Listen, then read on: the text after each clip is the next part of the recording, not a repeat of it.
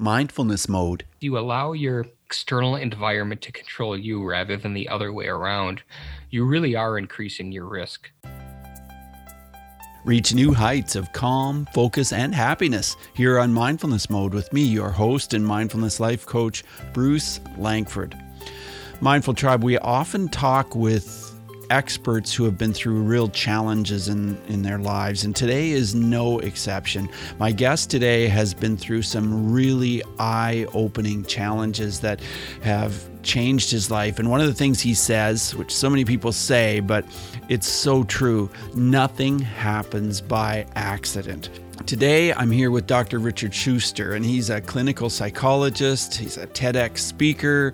He's CEO of Your Success Insights. Hey, Dr. Richard, it's great to have you here. Are you in mindfulness mode today, Richard? I most certainly am. I got up this morning with intentionality. I was excited about it. We were chatting a little before air. Saturday recordings are rare for both of us, but we really only do them when they're special. So I'm very excited to be here and hoping to add some value to your listeners today. Yeah, and I'm very much looking forward to being on your show as well. Tell us about your show, Richard. The Daily Helping with Dr. Richard Schuster, food for the brain, knowledge from the experts, tools to win at life. Although what we do is that the call to action every episode is to get our listeners to commit 1 million acts of kindness and post it in their social media feeds using the hashtag #MyDailyHelping. It is all about raising people up so that they reach their truest potential, because if everybody is doing what makes them happy, the world is going to be a better place.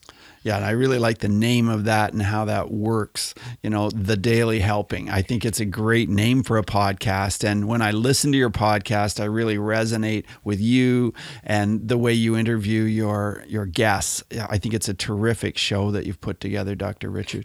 That means a lot. Thank you. Can I tell you a funny story about how the name came to be? So originally, I had conceived the show a little bit differently. And so I am a clinical psychologist. And so I remember watching a show with my dad in the late 70s. I just kind of dated myself there a bit, but it was called In Search Of, and it was hosted by Leonard Nimoy. Do you remember that one? Yes. And the of each week was like in search of the Loch Ness Monster, in search of aliens, whatever the of was the topic du jour. And so I said, oh, well, I'm going to call my show The Psychology Of. And the of was going to be one week it might be anxiety, or the next week depression. And I realize in hindsight now I would have run out of topics pretty quickly like that. But I was a practicing psychologist at the time. And just, Dr. Phil lost his license because he did some stuff on TV and he can never practice again. And so I just, I worked pretty hard to get my degree and wanted to make sure I didn't accidentally do something that could jeopardize my ability to practice. So the American Psychological Association, if you're a member of that, allows you to call and ask questions of their legal team. So I call up the lawyer, say, hey, I'm going to start this podcast. I'm going to name the show The Psychology Of. And what they basically told me, and I'm not paraphrasing, this is their words. If you do that, we will shut you down so fast your head will spin. Wow. And I said, what? Well, I was just kind of dotting my I's and crossing my T's. And why would you do that? And so because you're intimating that if people listen to the show, because you're using the word psychology, they didn't like that. You're intimating that your listeners are going to improve their mental health by listening to your show. And I said, no, I'm not doing anything. I'm bringing on experts in these various topics. They're the ones sharing the information. And they just said, don't do it. And I said, all right. So then I went back to the drawing board, and I have a friend who's an English professor, a lifelong friend. And he helped me with this. And he said, well, how about a double entendre? How about The Daily Helping? Food. And then we kind of wordsmith the subtitle, but a helping could be a portion. Yes. It doesn't necessarily mean, what you, so I called them back up with that and they grumble, but they were okay with it. They were like, yeah, that'll be fine. And I had recorded that call and like everything was cool. So then it totally changed the scope of the show, because now it wasn't just a psychology show. Although I have had on experts in mental health from time to time, now I'm able to really talk about anything. So that was the greatest accidental thing to ever happen, because I took myself out of a very small niche. And now, sometimes I have people like, when you come on, we'll do mindfulness, but I've had also, financial experts, and I've had entrepreneurial experts, and it just kind of runs the gamut now. So, but that's how the name came about. It was because I was kind of forced into changing it. Well, I'm so glad you explained that, because it's like I said, I think it's a great name. You've done so many different things in your life, and one of the things is that you're president of Every Kid Rocks. So I want to talk about that. Before I do, though, Dr. Richard, I want to ask you, in your life, what does mindfulness mean to you? Yeah, I think mindfulness has become a word like gratitude that is almost now becoming cliche and is thrown around everywhere. So when I say I've got a gratitude practice or a meditative practice, people roll their eyes, but well, everybody's got that. So I think mindfulness to me is not that bad things can happen or that there are emotional triggers in our lives that are a problem for us and we ignore them. Rather, mindfulness is being able to I look at it like being on a surfboard, and you're riding that wave, and that by being aware of your senses, by being aware of how you're thinking, feeling, and reacting, you can kind of ride those high waves and low waves and keep yourself more balanced. Listen, if you're sitting on a bag of shards of broken glass, that hurts, and that's a bad thing. So, I think sometimes there's a misconception that if you meditate, if you have a mindfulness practice, that all of a sudden the bad things just go away and they're not bad anymore. That's not true. But I think, and it's particularly important in a COVID world, mindfulness allows you to navigate that better and really maintain control of your emotional functioning so that you can take action. You can approach a situation with control rather than letting the situation control you. Yeah, I totally agree with you on that, Dr. Richard. Absolutely true. Every Kid Rocks. Tell us about that and how you arrived at the point where you founded that organization.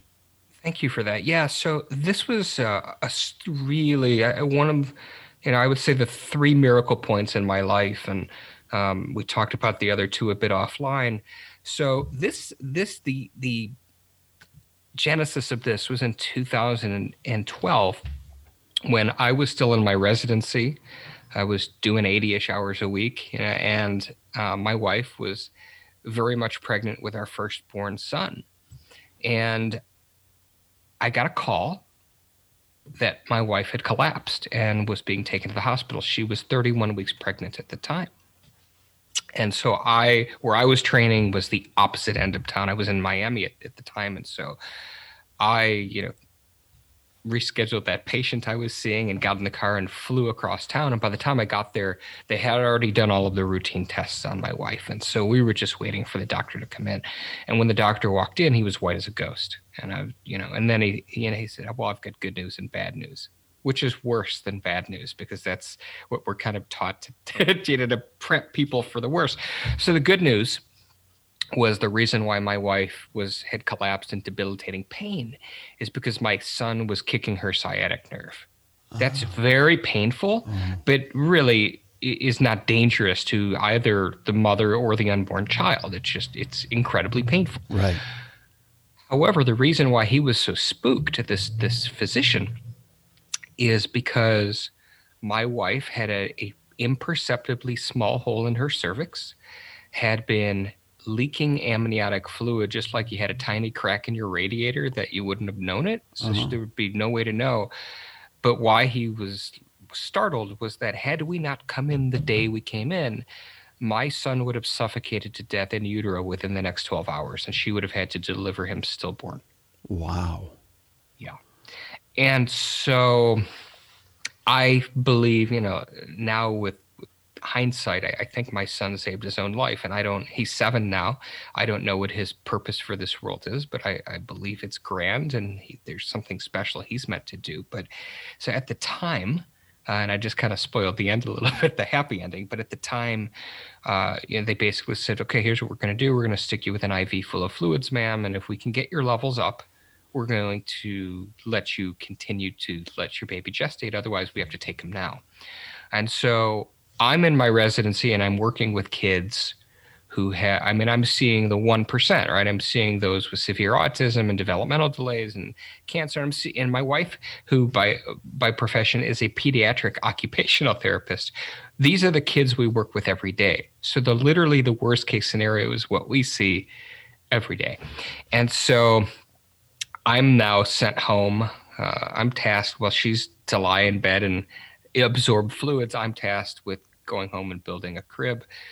Which is not my skill set. It's not in my zone of genius. And so clearly says on the box, it's a 2-person job. It was like if somebody had a camera on me, I'm sure it would have been hilarious to watch that thing and like speeded up time because it took me, hours and hours to do this. And I'd kind of lean one side and then it would collapse on me. And so anyway, I get back to the hospital 5:30 in the morning after I have assembled this crib. And I know what the outcome measures are of kids born at 31 weeks, and they're not good. So I'm terrified. But the levels went up just enough they were going to try 12 more hours. And then just enough for 12 more hours. And then that became 72 hours, became 2 weeks, became 7 weeks. So my wife remained on bed rest. However, my child had enough fluid to live. And that's critical, obviously, but didn't have enough fluid to move. So he spent the entire duration of his gestation period with his head cranked all the way to the left. Like if you want to simulate this and, only do this if you're a bit of a masochist, like crank your head as far to the left as you can till it hurts. And imagine being stuck like that for 6 weeks with a rib cage pressed up against it. So when he was born, his head was misshapen. He developmentally early on was unaware that he had a right side of his body for a while. And we don't, he couldn't bring his head to midline. There were so many delays. And so I was making a big fat $36,000 a year, working those 80 hours a week. Right. I calculated what that was hourly and I wanted to throw up. And, my wife was on bed rest. And so we didn't have people to, support us financially in other ways. So to get my son the help he needed, credit card, swipe, get him a helmet to fix his misshapen head, $8,000 swipe, and we just kept doing that. And so fortunately, because we're in the industry, like we know what to look for, we know what these needs might be. So again, in Florida at the time, and I can't remember the name of the program, but every state more or less has a similar program where they'll send somebody out to your house to evaluate a kid and they test him in a number of areas, kids under 2, and that if the child meets a certain criterion, that is his scores are below a threshold, he gets help. And if he's above the line, he gets less help or no help. And so my son cognitively, though he had these issues, he was extremely intelligent, because he gets his brains from his mother. And so that brought up his overall aggregate scores. And so he didn't get the help he needed, not the full extent. And so we, again, took that on with credit cards and put ourselves in a pretty good amount of debt at the time. Now, I would do that 100 times out of 100, any parent would. But, it became very evident how without these interventions, he was really going to struggle. And as we moved him into a preschool environment at a daycare, we had a really phenomenal teacher who went so above and beyond. And when the occupational therapist would say he needed more sensory input, she'd have him at a sensory table. And so he didn't just catch up, he kind of exploded. And now as a 7-year-old, he can do, and I know, everybody thinks their kid's the best, right? But he literally can do everything that anybody else his age can or should be able to do. He's very smart. He's doing very good. So to bring it a little more closer to the present, I interviewed Bob Berg on my podcast. He was one of my earliest well-known guests. I was very grateful that somebody like him with his degree of notoriety came on my show. And I was a little bit self-conscious in the beginning, like a little bit of imposter syndrome, because I was just a guy with a personal email address who decided to start a show, right? And I would always ask my guests, how do you think that went? How did it go? How could it be better? And Bob Burke just said, listen, Richard, I do this every day, and you've got a gift. And if you keep doing this, you're really going to help people. And that was very empowering. And he wrote me a handwritten note and mailed it to me, which I still have. But that was very empowering, Bruce. And I remember so excitedly busting down the bedroom door, and my wife was reading on her Kindle. I don't know why Bob and I recorded at night, but we did. And I was like, Bob Burke likes me, and blah, blah, blah. He thinks I'm a good host. And it was a stream of consciousness. Yeah. And then I, in that moment, I'm like, it won't it be amazing when this podcast takes off, and I'd like to take $10,000 and just earmark that money to our son's preschool, so any kid like him who needs speech, physical, and occupational. I couldn't finish the thought. I got the cartoon light bulb went off over my head, and I got chills, and I ran downstairs, and I got on GoDaddy, and I typed in Every Kid Rocks, and the domain was available. It just came to me in the stream of consciousness, and I bought the domain. And then the next moment I sent an email to my attorney and said, we're going to start a nonprofit. This is what it's called. And what it's going to do is help schools get funds so that they can allocate those funds to kids who just need time limited speech, physical, and occupational therapy, because there's lots of programs, and God bless them, that help these kids who are never or likely never going to be able to function at an independent level. But nobody was in the space, and literally nobody, because when I kind of calmed down from that Cloud 9 moment, I researched it the next day. There's nobody who helps those kids who are the silent majority, actually, the ones that just fall below the threshold, the ones that they need help, but either their test scores aren't low enough or their grades aren't quite bad enough. The kids with C's, they don't get noticed. It's the kids with F's and D's that get noticed. And these are the kids that potentially are at risk of developing low self-esteem and depression and all these other things. So, if you can intervene with a young child and right that ship, you change their whole life. So that's what Every Kid Rocks is all about. And it's one of my passions. I mean, I have several, but it's certainly one of the things that I hope can exist well beyond my time on this earth and just help children for many, many years. Wow, I applaud you for that, Dr. Richard. That is really fantastic. And it's just an example of how, you have an idea and you really need to act in the moment a lot of times. Otherwise, the whole idea will be gone and disappear. And I think that's something that I've practiced as well over time is, every once in a while I've gotten an idea and I just kind of go crazy with it. And my wife says, come on, Bruce, just chill a little bit, But sometimes I think taking action is one of the most important things you can do. So when it comes to mindfulness, I know that you mentioned unified mindfulness before I hit record on the podcast. Tell us about mindfulness in your life and how it plays a role. So I have 2 young children, and if you have children and you don't have a mindfulness practice, that's a really bad idea. Yeah, I totally agree. But mindfulness. So it's interesting, right? I've never really been very good at just crossing my legs, sitting in a zenful pose like Rafiki in The Lion King, and just letting the universe happen to me. So I've got a mind that's very hard to turn off because I've always got a million ideas and thoughts, and I get very excited very easily, and kind of shiny object syndrome. So it is hard for me to meditate in the traditional sense. But what's really neat about mindfulness is that I recognize it's more about just being aware, kind of turning your senses on to where you're really thinking about sounds, sensations, what you're seeing, what you're feeling, how am I reacting to this? Because that's really what allows me when there are stressful things, and everybody's got stressful things, to be able to we ride this wave, to be able to just say, okay, this is something that's going to be past, and it's kind of like when I go into that mode and something's going on, the puppy has destroyed something of value or whatnot, and that happens often now, is to then begin a deep breathing routine and to do these calming things, or even just just going through on my headphones and put on Insight Timer or something just for a few minutes and breathe.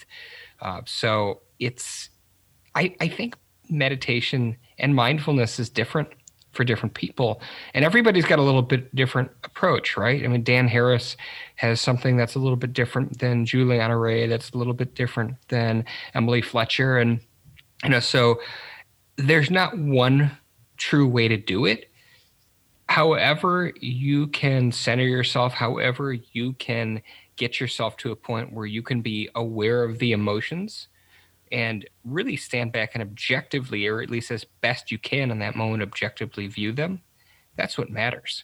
I get very skeptical of people who say, well, this is the only way to do. No, there's many paths that lead to this. And if you find one that works for you, that works for you. And that's cool. Yeah, I agree. You have a fascinating TEDx talk, and I just want to ask you if you'll share a little bit of your TEDx talk with us. You talked about a devastating incident that happened in your life, and if you could just kind of fill us in a little bit on that. Sure. Yeah. So that was my, I guess, first miracle moment. I was in a near fatal car accident in which I broke my spine. Wow. And I got extremely lucky again. If that fracture point had been just a little bit higher, I would have been paralyzed from the neck down as a quadriplegic. If it had just been a little bit lower, I would have been a paraplegic paralyzed from the waist down. And I can walk and I can do everything, and I'm very, very lucky. But that began a shift for me because, and I talk about this in the TED Talk, like I was brash, I was obnoxious, I was entitled. I mean, this was like in my early mid-20s. I had won a government contract that I had no business winning. And so all of a sudden, I'm this young hotshot with a contract with the Department of Defense to build the pipe for their medical records for the Army between two military bases. And I was going to be the next big thing, right? Or at least I thought I was. Like yes. I would literally get on eBay and I would start Googling yachts and private islands. It was so absurd to think about it in hindsight. And then this accident happened. And what's really interesting about near-death moments is a lot of, in the movies, you hear the phrase, "Oh, I saw my life flash before my eyes." That's not really what happens. Actually, there's a phenomenon known as tachypsychia. And it's more of you become Neo in the Matrix and everything slows down. And so I had this 3-second experience where the car hits me and I'm sent spinning into oncoming traffic and I crash into a telephone pole. That's the only thing that stopped me was a telephone pole that I smashed into. 3 seconds. And yet it was really surreal because, number one, even though my center console is just being crushed into my ribs, I don't feel any pain. My windshield is shattered and little bits of glass are flying through the air. And I'm looking at them like these things are in slow motion. Like literally, it's like, putting your phone on 120 frames a second shooting video. That's what it was like for me. And I had this internal dialogue with myself. And it wasn't that I was bargaining with a higher power to save my life. I was resolved to the fact that I was just about to die, that was an assurity. Is that a word, assurity? I don't think so. And I was dead. And I began thinking about what that meant, that my parents, who I knew were out with friends on a Saturday night, were going to get a call that I was dead. That my brother, my friends, and reflecting on the watch I was wearing and the car that I was driving, and I wasn't taking those things with me. And there's more to it than this, but I want to respect our time, of course, but that put me on a path to where and there were some happenstance moments with that too, but that I ultimately shifted from how much money and stuff can I acquire to how can I do more for others. how can I be more altruistic? And then I go into a little bit of the science, the neuroscience of altruism, and why that matters. So it was, and the TED Talk too was wild, because I usually, when I'm booked to speak, I'm booked, like most speakers, months and months in advance to keynote an event or something. And the TED, that entity had contacted me and encouraged me to apply for the TEDx in February. Like, they knew who I was and they wanted me to apply. So, I mean, I didn't know for sure that I would get it, but that's a pretty good sign when the event organizer wants you to do it. And I didn't hear anything for months, and I just presumed, well, COVID, right? And then they emailed me and they said, well, we've decided to do it virtually. Mm-hmm. And I'm set up for that. I mean, I've got the green screen and all that stuff, but they gave me, they said, okay, we need you to submit the talk in 1 week and have it turned in as a video no later than 1 week thereafter. So I had 2 weeks to write and do this. So that was pretty stressful, but I've gotten a lot of really cool feedback from it, and a lot of people said that it's been beneficial for them. So in the end, it was a neat experience, and I'm grateful for that. Now, you've had another experience more recently, a health scare. Tell us about that, Dr. Richard. Yeah, and that was very unexpected. So I had suffered a stroke. Almost impossible for me to conceptualize that. So at 2:30 in the morning in June, I woke up and I didn't feel a pop in my head as some people do, but I was literally I was thrashing around in this bed like a fish out of water, and I felt hot. I felt anxious. I've never felt any physical sensation like this, and my mouth felt weird, and I was just out of it. And instinctively, I grabbed my wife's pillow and yanked it out from under her head. And my wife, much like most wives, values her sleep and was not really happy that I did that. And rather than say, something's wrong, I need help, for whatever reason, the words that came out of my mouth at that time were, I'm sorry. And she, grunted and rolled her eyes and went back to bed. And I went back to bed with my brain bleeding. And what probably saved me was our puppy, COVID puppy, started barking at 5:30 in the morning. So now my brain's been bleeding for 3 hours. And it's my shift, right? It's like a baby who takes the dog out, And so I stand up and I'm unsteady, but I attributed this to the Benadryl that I had taken the night before. I'd taken an antihistamine. I was a little bit allergic. And so I go downstairs, and the dog, we were crate training him and failing miserably, Bruce, I might add at that. And so he had left a surprise in the cage that truly required two people to remedy this. So up the stairs I go, and I inform my wife of what this dog has done and what our pup has done. And she shoots up immediately. You're slurring your words. Mm-hmm.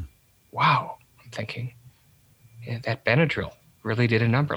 It's still inconceivable to me. It wasn't anywhere on my radar. And so we get the dog and we get him to the front of the house and open the door and put him on a leash. And I'm going to take him out and walk him. And I go to grab my cell phone. And in that moment, I realize I don't know how to turn it on. I have no idea how to use my cell phone. Wow. And in that moment, it all clicked. And it was like Bruce Willis in The Sixth Sense. The clues had been there all along. Unsteady, slurred words. Oh, my God. I've had a stroke. And now I'm realizing I had a stroke hours ago. And so we grab the kids and get them in the car. And they don't know and understand what's going on. And they know what a hospital is. And so my wife is crying, and we're off to this hospital. And I just tell them that I have a headache, which is Obi-Wan Kenobi said was true from a certain point of view.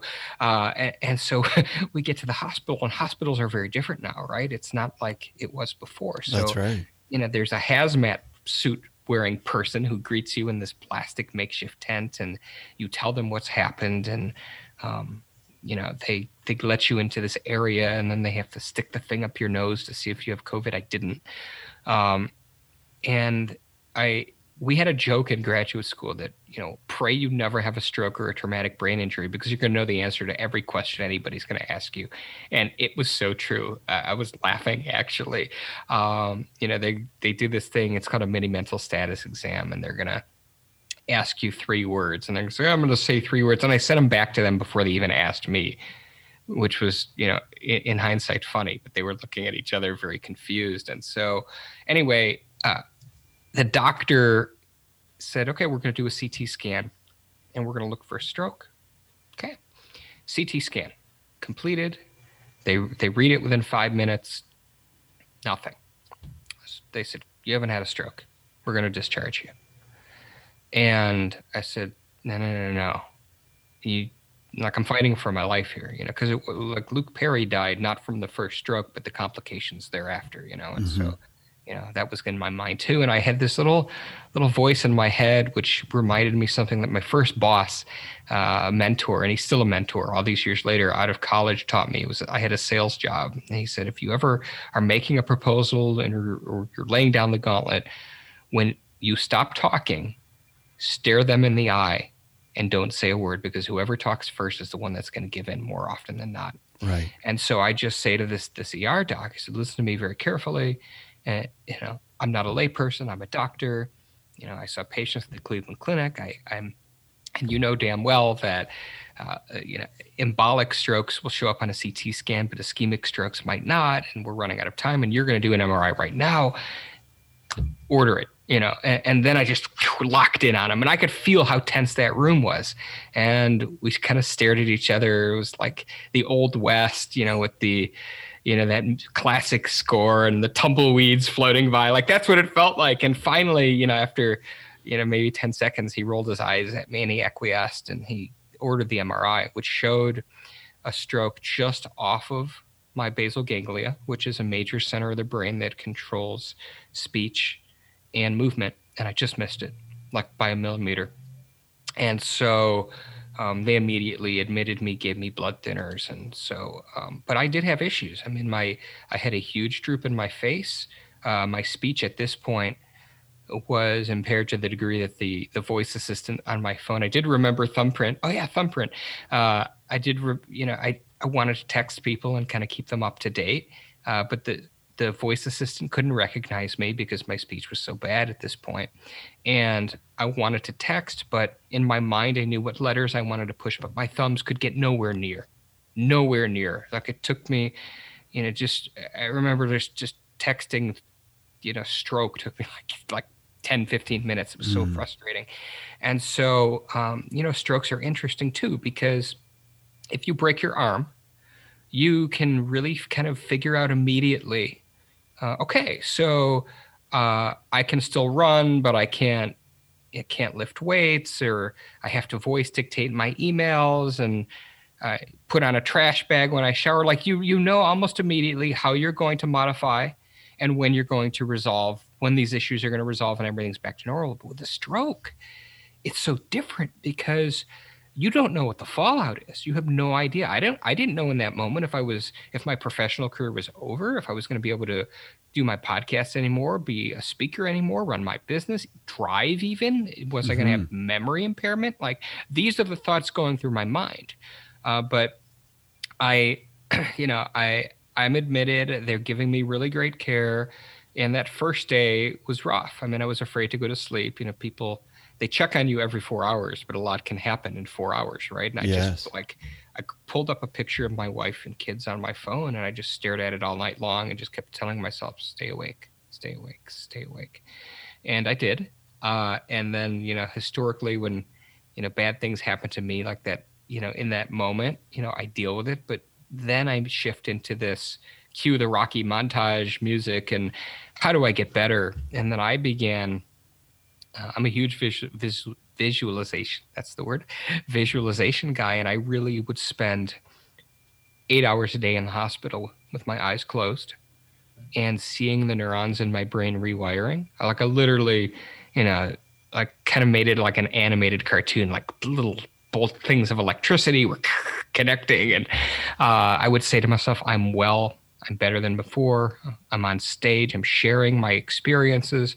And I set a goal of being fully recovered in a ridiculous amount of time. And I was fully symptom free in 2 weeks.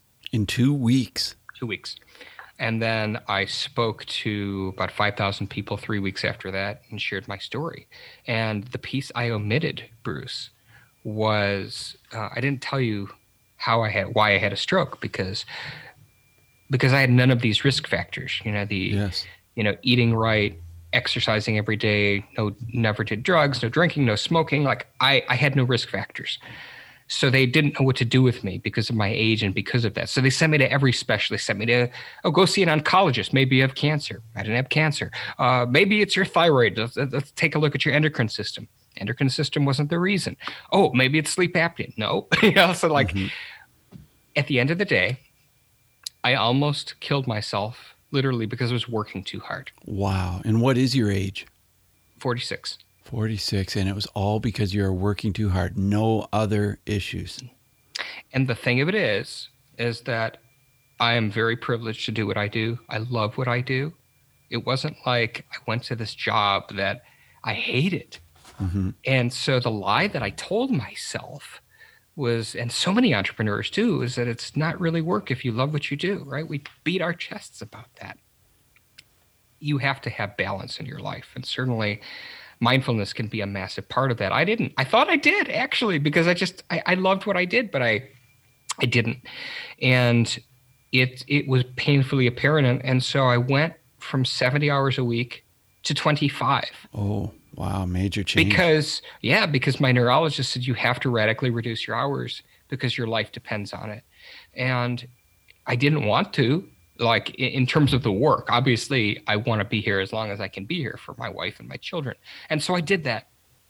I cut my hours down, and something interesting happened. I was still getting the same amount of critical things done in 25 that I got done in 70. That is interesting. How is that possible? I said, the scientist in me now, the doctor part of me is really like, okay, well, now I've got to research this. And so I began doing a literature review of existing data. And the research is pretty clear, is that we actually are more productive at 25 hours than we are at 40. And why do we work 40? Why are pancakes a breakfast food, but hamburgers are not? Because it's always been that way.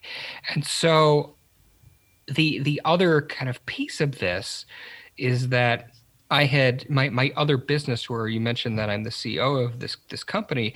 I'm this technology company called Your Success Insights. We provide these tools, to help people have wellness and wholeness and balance in their lives. And so like all the pieces came together for me. Okay, like this is what I have to evangelize now. I have to get a preach about. We don't have to work ourselves to death, and so now my life's very different. I shut the laptop at 4 every day. And this is the first weekend podcast I've done since then. And I used to do a lot of them. And again, like it's Bruce Langford. And so I was excited, to have you on my show and to be on yours, because I have so much respect for what you're doing. But I literally treat my hours like Weight Watcher points. I've got a set number of hours. And when I exceed them, I'm done. I don't respond to emails after hours. People send me emails all the time. I have people, that in other countries that I work with and such. So there's always stuff coming in all night long. And, I think too, in a COVID world where we've shifted the workplace a lot to where now people are working from home. When we do that, we've removed the barriers, or the boundaries, I should say is a better word. We've removed those to where, like, if somebody's boss or coworker sends an email, we feel this urge to respond to it in that moment and stop what we're doing. And it's not healthy. It's not healthy. And so, that was a process for me learning. And I did refine and have kind of created some techniques and things that I do to make the 25-hour work week make more sense and be more efficient.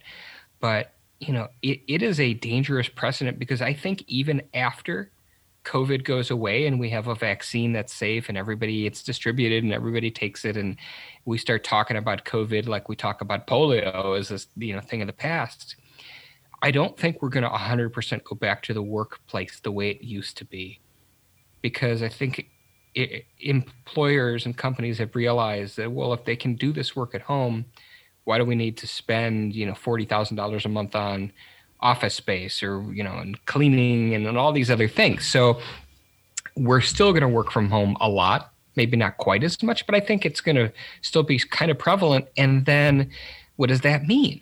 Because the data has always shown that people who work from home actually work more hour-wise than those who go up to an office. And so now when we've got cell phones tied into our work email, literally you can't escape it.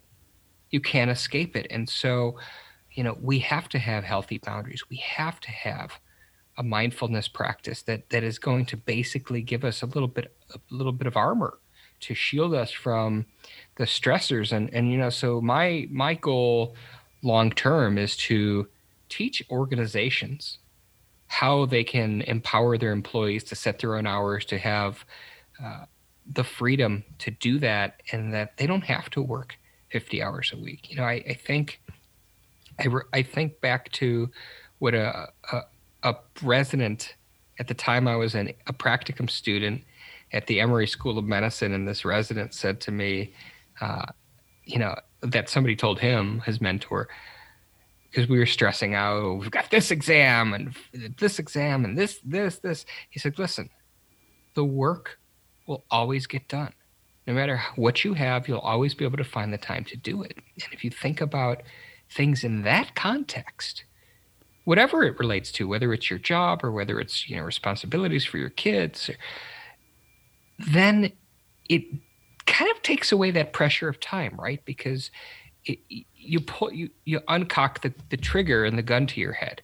And so when you think about it like that, then it's okay. And I so there's techniques that I teach people, like, how to create your autoresponders in a certain way where you can politely tell people, not right now, but give yourself those breaks, give yourself those pauses in a day to spend with your loved ones, or to do something that you really like, even if it's for 15 minutes a day, to get into your gratitude practice or get into your mindfulness meditation. Because if you don't do that, if you allow your external environment to control you rather than the other way around, you really are increasing your risk of health concerns. I'm an extreme example, what happened to me, but I'm also the great minority in terms of outcomes. Most people who go through what I go through are never the same. Right. Wow. It's incredible that you've been able to spring back the way you have. And so I take my hat off to you as far as the fact that you did just cut right back. You immediately changed your hours and changed how you lived your life. Now, I didn't ask you a question about bullying, and I want to, but we're starting to run out of time a little bit here. Have you ever been bullied? Has bullying ever played a role in your life? And if so, how would mindfulness have maybe made a difference? I think everybody's been bullied at one point or another. That happened to me a little bit in elementary school. And so I think as a kid in particular, and I've worked a lot with children who have been physically and sexually abused, so I can speak to this from a clinical standpoint as well as, from an experiential one. Mindfulness isn't going to make the bullying stop, right? Like if it's happening, and it's particularly now with cyberbullying, like you as a parent or you as a victim would have to take some kind of action to alert somebody who's in a position to make that stop, right? So that's number one. But I think if you have a mindfulness practice, one, you're better able to handle the stress of what that looks like. And two, and I think this is the important piece and is often really not looked at in a critical way, you're going to be less prone to internalize what's being said about you.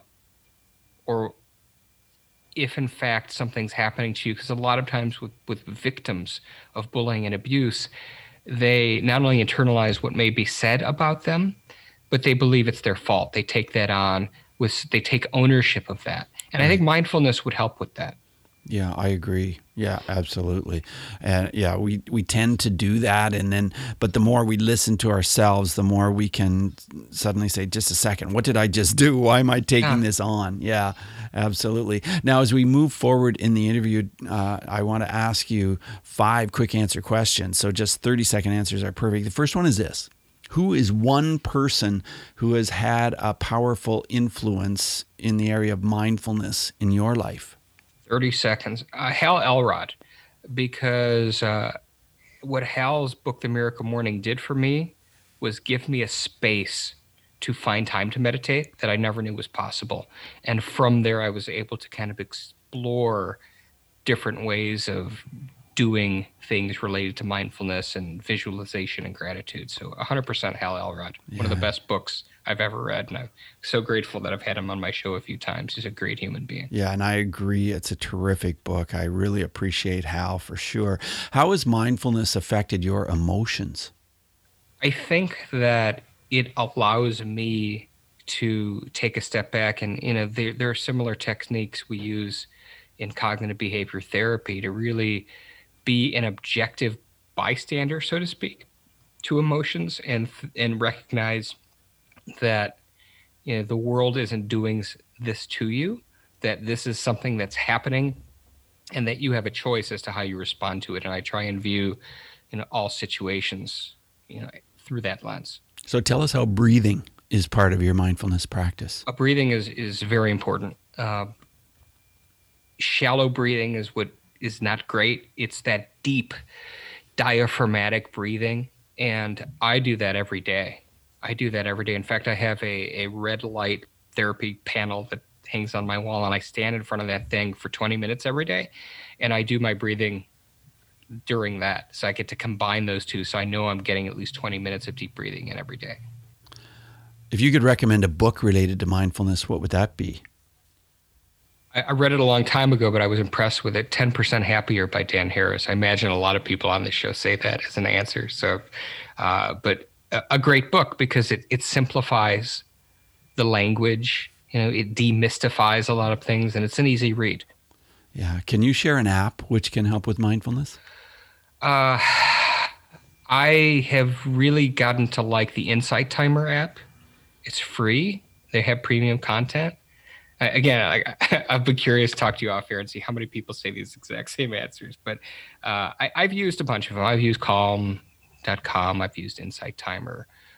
But I like Insight Timer because of the variety of the content in it. Yeah, I like it too. It's really become popular. It's a great app. I think I agree with you completely. Well, it's been fantastic to have you on the show, Dr. Richard. And I appreciate that. Yeah, I appreciate what you're doing in the world. Can I do something for your audience too? Well, that would be just a little bit of grateful. So I always am grateful to speak to audiences and really want to do something that helps everybody listening to this be better than they were the day before. And so I kind of alluded to it, but I've got a technology platform and something that's really cool. And especially now in a COVID world, it's called The Powers. And what it does is it in 5 minutes uses algorithms to determine the 3 things in your life where you're going incredibly well and 3 things that are challenges for you and really help you achieve balance because certainly mindfulness is a lot about balance, and there's different terms for it, like Juliana Ray likes equanimity is her word. But I'd like to offer a little treat. So if you use the code mindfulness mode, well, let me give you the URL. If you go to seekyourpowers.com and use the code mindfulness mode, we have a new companion app. So I'm hoping if you ever ask me that question again, I'll say, well, my app. But what sure. what this app is pretty cool. It's an AI accountability partner to which basically the results of your assessment get fed into this app automatically. And you have essentially an artificial intelligence asking you questions. Are you getting enough water a day? Are you doing your breathing in these different areas? And so if you use the code mindfulness mode, we're going to give everybody a month of that for free. Wow, that's exciting. Thank you very much for doing that, Dr. Richard. I know AI is becoming more and more popular and like people feel like, hey, there's no risk. I can go on that and I can answer the questions and I can learn about myself, and I don't feel like I have to be vulnerable. And I mean, it's good to be vulnerable sometimes, but there are times when it's not good to be. Well, it's interesting, and I know we're going over time and getting off topic a little bit, but the research has showed that there are a large number of people that are more comfortable using an artificial algorithm than actually talking to a coach or counselor, because it takes the, kind of that personal thing. So, everything that we build is built to help people. So yeah, check out the Powers. If you buy the Powers, we're going to give you a month of that app for free when it comes out in Q4. And just an honor to be on your show, to connect with your audience, and would love to continue adding value. So let's stay in touch and do this again sometime. Okay, well, it's been an honor to have you on the show as well, Dr. Richard. And seekyourpowers.com is where we go, and we use mindfulness mode as the promo code. So thank you very much for that gift, and all the best to you. Thank you so much. Okay, bye now. Hey, thanks for listening today, Mindful Tribe. I hope you liked this episode with Dr. Richard Schuster. A shout out to the Cascade Hypnosis Center. If you're having challenges with a painful past, maybe you are having struggles with weight loss or smoking, or there's some other issue that you just can't seem to get past, well, the Cascade Hypnosis Center is the place for you. You can check them out at their website. It's easy to get to, cascadehypnosiscenter.com.